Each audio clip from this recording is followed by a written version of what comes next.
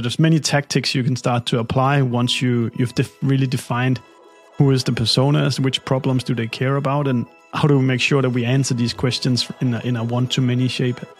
B2B has the potential to be electrifying, but the industry is paralysed by a culture of conservatism, scared stiff in a straitjacket of rational ideas. It's time for change. It's time to make B2B marketing visceral. Join us as we uncover and explore the truth with leading B2B marketers. This is B2B Marketing, the provocative truth. Hello and welcome to B2B Marketing, the provocative truth. I'm Benedict, and today I'm joined by CMO of Dream Data, Stefan Hedebrandt. Stefan, a very, very warm welcome to the podcast. Thank you so much, Benedict. I've been looking forward to this, given the title of your podcast. Fantastic. And well, I mean, assuming by the title, we're talking about the provocative truth, which is always what we try to commit ourselves to and what we will get to shortly. Because today we're going to be speaking about a topic which I think is getting increasing amounts of attention, but I think rightly so. Progress has been made, I think, when we sort of talk about how B2B marketers are understanding who their audience are. So they're doing some sort of audience profiling work. I think there is probably separately sort of progress has been made around understanding some of the different dimensions of the purchase decision, certainly within sort of a sales context. But my observation, and what was going to be sort of the fundamentals of my provocative truth, is that many sort of marketers don't have that sort of full understanding of the purchase decision and the audience that they're really trying to reach. But even more importantly, they haven't quite worked out how do you piece those two together to actually form the buyer journey. Is that something you would agree with? Yeah, absolutely. And I think I would even be bold enough to express it even more critical. I think a large part of B2B marketers, they don't know what's going on because you can say the tools that most people use is not actually wired to understand B2B outcomes. I'm thinking about Google Analytics. I'm thinking about the ad platforms where you typically buy your ads. I'm thinking about the CRM system and those kind of places where people normally go for the truth. They're actually not really good at describing a B2B customer journey with all its complexity of, 6 to 12 months from the initial touch to the deal being won, or the fact that B2Bs are buying as teams and not individuals. What I mean by that is, if 5 people is involved in the deal, it doesn't make sense that Google Analytics will tell you the actions of one browser when that person that owns that one browser might also have a computer or a laptop or a phone, and there's maybe 4 people involved that has 4 different devices, and it's not able to kind of unify the journey that's really going on. So I think the provocative truth is that most B2B marketers do not have the data to understand their customer journeys today. Painful yet true. Well, I think I'm going to have to take it as a first time, but I take it as a bit of a constructive criticism that I was too generous with the provocative truth. So, I felt the pain next myself. time, I will be far more critical. And look, I'm really interested to pick up on what you just talked there about some of the technical limitations. But first, and almost just at a sort of a conceptual level, do you think that B2B marketers, by and large, have an understanding of how many different people are involved in the purchase decision? Because I've had, conversations both on the podcast and outside the podcast about how that is absolutely just exploding. And whereas we traditionally were used to maybe 1 or 2 people within a purchase decision, it's now somewhere in the sort of the magnitude of around 8 or 9 people of different levels, of different functions. How do B2B marketers understand that is now the reality they're grappling with? Of course, there's don't want to cut all on the same, under one roof. But I think particularly just right now at the time where we're in, where the world is becoming a bit more conservative on the money part. Maybe there's recession lurking. We can definitely feel that at Dream Data, that deals take longer time what they used to. More people is asking questions about what's actually going on. I think what's happening as well is that in this time is that you used to just, for us, it would be, we need to have control of the marketing leader and perhaps there's an ops person.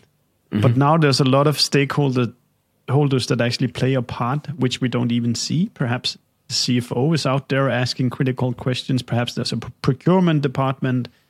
Perhaps the sales manager is now having an opinion about marketing tools, etc. And if you're not aware about these things, it can be hard to be successful with selling. And I think it's important to say when we do marketing, the most important thing that we do is that we help the company sell to create more revenue.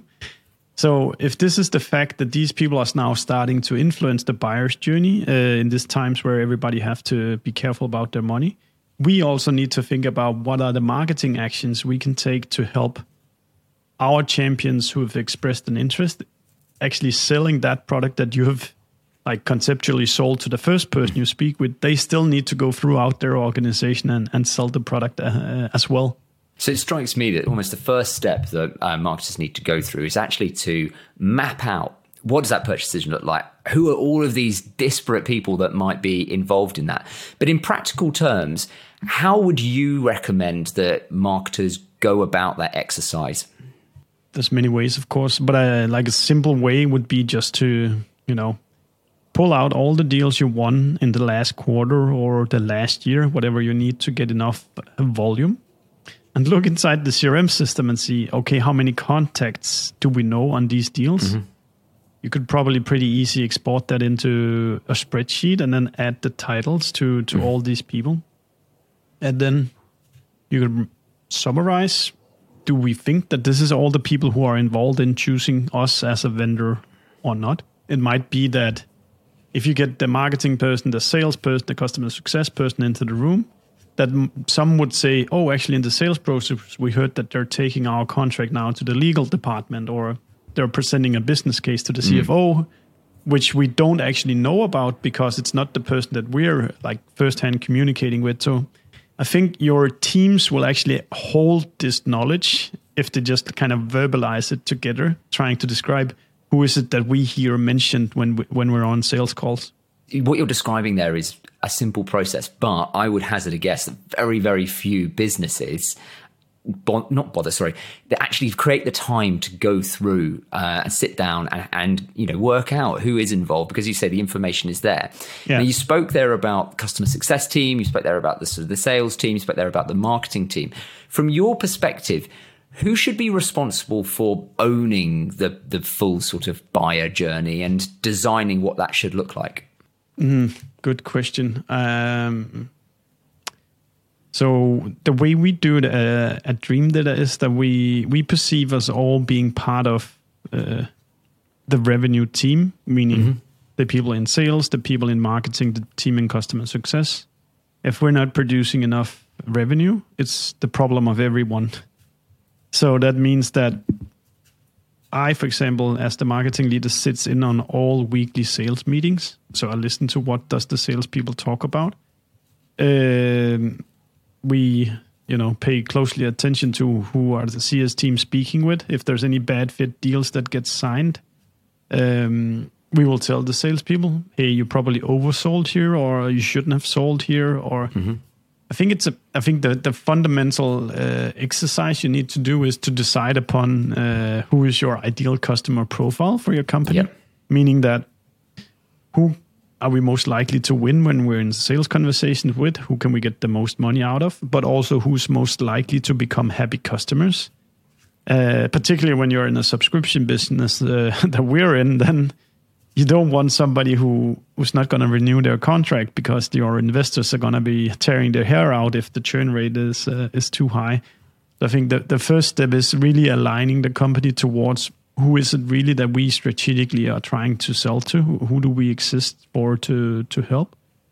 Then I think there's different models. Some has kind of a CCO or CRO that kind of is responsible from the first touch until the deal is signed and renewed.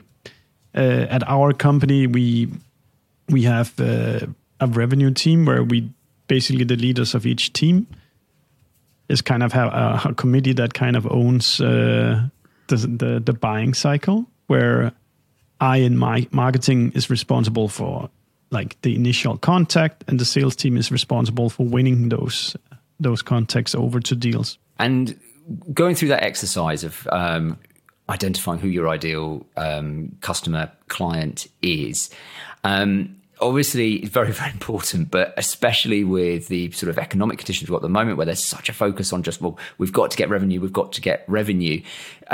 From your either experience directly or, speaking to peers within the wider industry, is that a real struggle at the moment for whether it's a marketing team, whether it's the sort of wider revenue team, creating that time and space to say, this is our ideal customer and we're going to be really disciplined about only going for that profile of individual?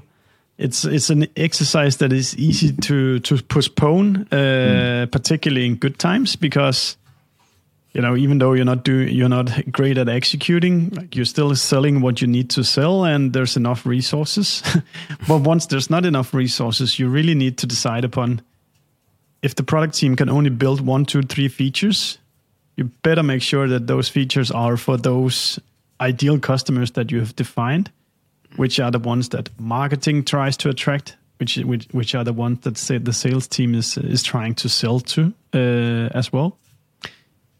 I think it's also a painful exercise to do sometimes, that you actually have to proactively decide to say perhaps no to certain customers, even though they're knocking your door saying, let's try your product.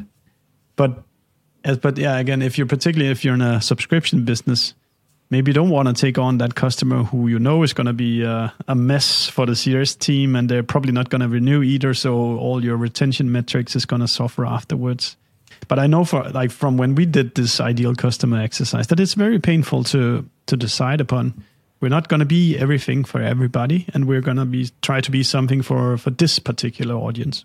And how important was data in you making that decision about who the ideal customer was, and how much of it was almost just a sort of a thought exercise that you went through, anecdotally thinking about where the good customer experiences have been, and then almost using those as reference accounts? So I think that was a bit of both for us, because we're now 40 people, and we did it at a time when we were 10, 15 people or so.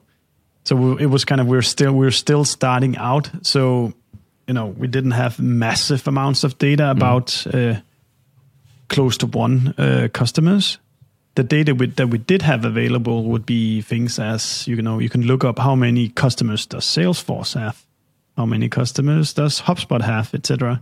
And then we tried to do some math upon okay, if we focused on the customers of these 3 or 4 big CRM systems, is it a market big enough for us to sell a lot, to be an attractive company for investors, etc.? So there was definitely some math we could do about market size with publicly available data. But then there was also the notion that kind of our product lives off digital touch points. Like we describe customer journeys based out of digital touches. So there was also certain industries where there's probably not that many digital touch points. If you're a carpenter and you go out and build houses and then you meet, shake hands and have steaks for dinner and stuff like that. Whereas there's other types of businesses where there's digital touches from the first touch, the awareness phase, all the way to inside sales and the sales team winning deals and customers renewing contracts. So I guess in most cases, you need to look at, if you have enough data, you can look at who's actually renewing contracts. It would probably be my first place to look, because that's an expression of them really being happy. And then I would try to go out and get more of those customers that are really, really happy about your product. But again, it depends on which phase you're at and how much history you have available. Indeed. All right, so we've got the situation where we know who we're targeting. We've got the ideal sort of clients. We've got our target accounts. We're going to be disciplined about it. Now to sort of bring us back to actually something you mentioned at the beginning of this, that it's very, very difficult, or there aren't the means for sort of getting information about all of the different people who are involved within the sort of the purchase decision, because actually often when you're looking at some of the sort of the digital metrics, digital data that's coming through, it's purely focused on one individual. How do you go about building up a sophisticated picture of those different individuals who are involved within the buying decision and what their particular drivers are, what their particular behavior is, using the tools that are available to B2B marketers? Yeah. So first of all, we use our own product, which is called Dream Data, and we basically, for every deal that you win, we know every person who is involved and the path that they took, the title that they have, which touches mattered for them, etc. But then we rely also very much on a tool like Gong, which our sales team use, where they Gong is. Are you familiar with it, Benedict? I'm actually not. No, they record every sales conversation digitally, and then it gets transcribed, and then you can search out for different topics and things that the customers ask and stuff like that. So you can actually go by role, by account size, etc., and find out what is actually the salespeople what are they talking with these customers. And then what do you do with that data? And what's that sort of role that marketing then plays about sort of both coordinating activity, but also I think joining up different activity, joining up the different conversations that are going on with people involved in the purchase decision? Yeah, good point. So yeah, then the first thing is trying to understand who are they, what do they care about, but then you actually need to produce an output that is to address these matters, and that typically comes in various shapes of content. As one thing, like I really believe that a website should answer any given question that a customer might have about your company. So the answers are not hidden behind whatever the salesperson knows. So I would think about creating different sections on the website that addresses the questions of, what does the revenue ops team need to know about this product? What does the engineers need to know about our product? What does the marketing team need to know about our product? So at some point, then you should have a fully fledged website that addresses the questions that each of these personas in your buyer journey sits with, so that at least they have the opportunity to find their answer themselves. But the sales team can also use these tactically when they hear about, oh, you're going to see the CFO. Well, let me show you this business case calculator that we've built. Or it can be different disciplines like building social proof that you can actually trust your product through, like collecting reviews on review platforms or building success cases or helping facilitate that one prospect meets another customer, or you host events where customers and prospect is together, etc. So I think the you know this yourself, Benedict, that there's many tactics you can start to apply once you've really defined who is the personas, which problems do they care about, and how do we make sure that we answer these questions in a one-to-many shape. No, I mean, you're making it sound very, very straightforward and simple, and I appreciate a lot of complexity and work that goes in behind that. And just very quickly, actually, you talked about personas there, and you talked about having the detail on everybody. Personas are something which are a little bit of a dirty word sometimes within marketing. People feel that they don't really add the value that they purport to be. When you look at a persona, what is the key bits of information that you want to see on that one-page document which talks about the persona? What are the really key bits of information? It's actually funny now that once you started saying it, I didn't feel that critical about persona. But once you describe it as kind of something you have on a piece of paper, I start to get like a bit cringe because I think you want to have objectively verifiable information written down. So that can be, if you take the company side of it, it can be how big is the company, where is it located, how much funding do they have, which CRM system do they use, etc. And then there's something about the persona. What is the title? What are they responsible for? What kind of metrics are they responsible for? But as you're kind of indicating, it cannot just be a piece of paper. You need to be need to talk to these guys. You need to arrange calls with them. You need to arrange events.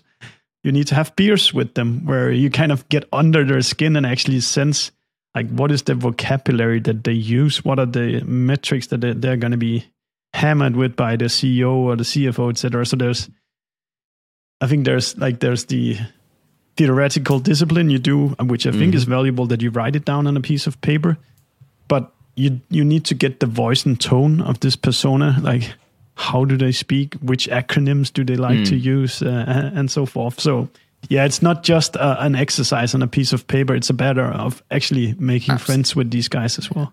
So I liked actually what you talked about there in terms of vocabulary.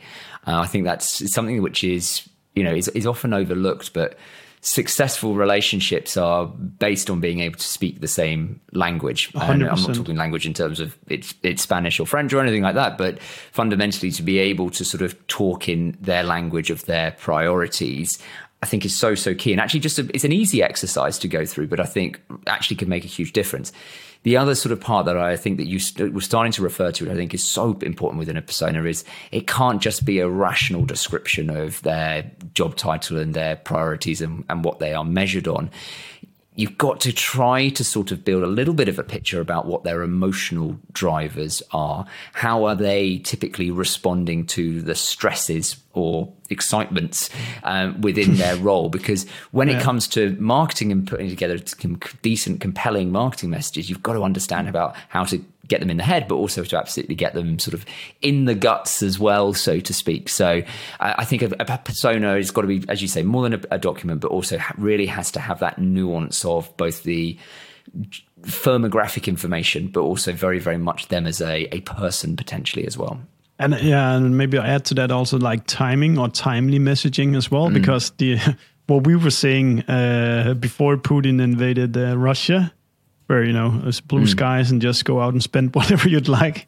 Yeah. It's a very different world now that marketers are living in. Like people are getting fired left and right, budgets are being cut, etc. So we cannot just talk about you need to go spend more money on all sorts of stuff. Now it's about efficiency, about making the most of your money, etc. So you need to follow the talk of the town and like make slight adjustments to what's topical in this day and time. And not keep it stale for a long while. Absolutely. I think, again, that sort of ties back to sort of this idea of understanding their emotional state as well, because we talk there about sort of people getting fired, that increased sort of scrutiny. So understanding, or at least trying to sort of think about, well, how does that manifest for the individual? Is that creating a sense of anxiety? Is that creating a sense of going into themselves and ultra conservatism? But trying to understand what that sort of driver is, it makes you much more effective, whether you're looking at marketing communications or looking at sales communications or whatever it might be. I really agree. Well, look, we sort of finished that part there talking about how we need to sort of connect with people on an emotional level as well as a rational level, which is a nice segue to the final question that I'd like to ask you, which is we never let anyone leave without answering this question. And that's, when was the last time that you saw a piece of marketing? It could be an advert, it could be a piece of creative, it could be a report, it could be almost anything that really made you feel it in your guts, that moved you on that deep emotional level? So I'm following this podcast, a Danish podcast about football, and they really led a campaign now into not running, having partners on the show, from betting partners, casino partners, and now they stepped into also saying no to alcohol partners. And that's kind of like the three biggest one normally in sports. And this topic is just really close to my heart because I absolutely love watching football. I have done so my whole life, but I think it's just so plastered into companies which I don't understand why people would go to work for, which is just deliberately making the world a worse place by making people addicted to gambling or alcohol or something like that. So this podcast called Mediano, they're now explicitly saying we're staying away from all these partners. We will try to run a model now instead where our members contribute whatever they want, so we can keep producing high quality football content for you guys. And that really, really sits right in my gut, that you have an opinion, that you take a stand and try to make things work in a different way that is for the better of the future of this planet, if you ask me. Yeah, and that's incredibly powerful in terms of communicating what your brand stands for. And I know that the whole sort of topic of betting company involvement, alcohol involvement in sports is under continued scrutiny. And I think just in the past week, the Premier League in England said they're going to move away from having primary shirt sponsors as betting companies. So I think a really nice example of how taking a sort of a defiant stand can be very powerful in terms of communicating your brand value and also getting people to talk about you as well. So Stefan, I mean, thanks very much for sharing that example, and also thanks very much for the sort of the wider conversation. I think it's so key, especially now so more than ever, that we do get a proper understanding of the purchase decision, proper understanding of who's involved within that buyer journey, and to be making the right sort of decisions as a result of that. I think the big things that sort of like stood out to me is, firstly, it's about getting an understanding that there's multiple people within it. It's that being disciplined about who your ideal target customer is, and then making that more manageable in terms of thinking about the different people who would be involved.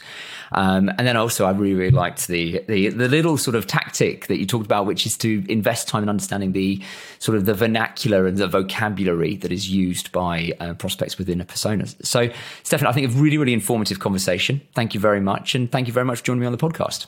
Thank you, Benedict. B2B Marketing, The Provocative Truth is brought to you by Allen Agency. To find out more, head to allen-agency.com. You can stream B2B Marketing, The Provocative Truth on Apple Podcasts, Spotify, or anywhere else great podcasts are found. And don't forget to click subscribe to ensure you don't miss out on any future episodes. On behalf of the team here at Allen, thanks for listening.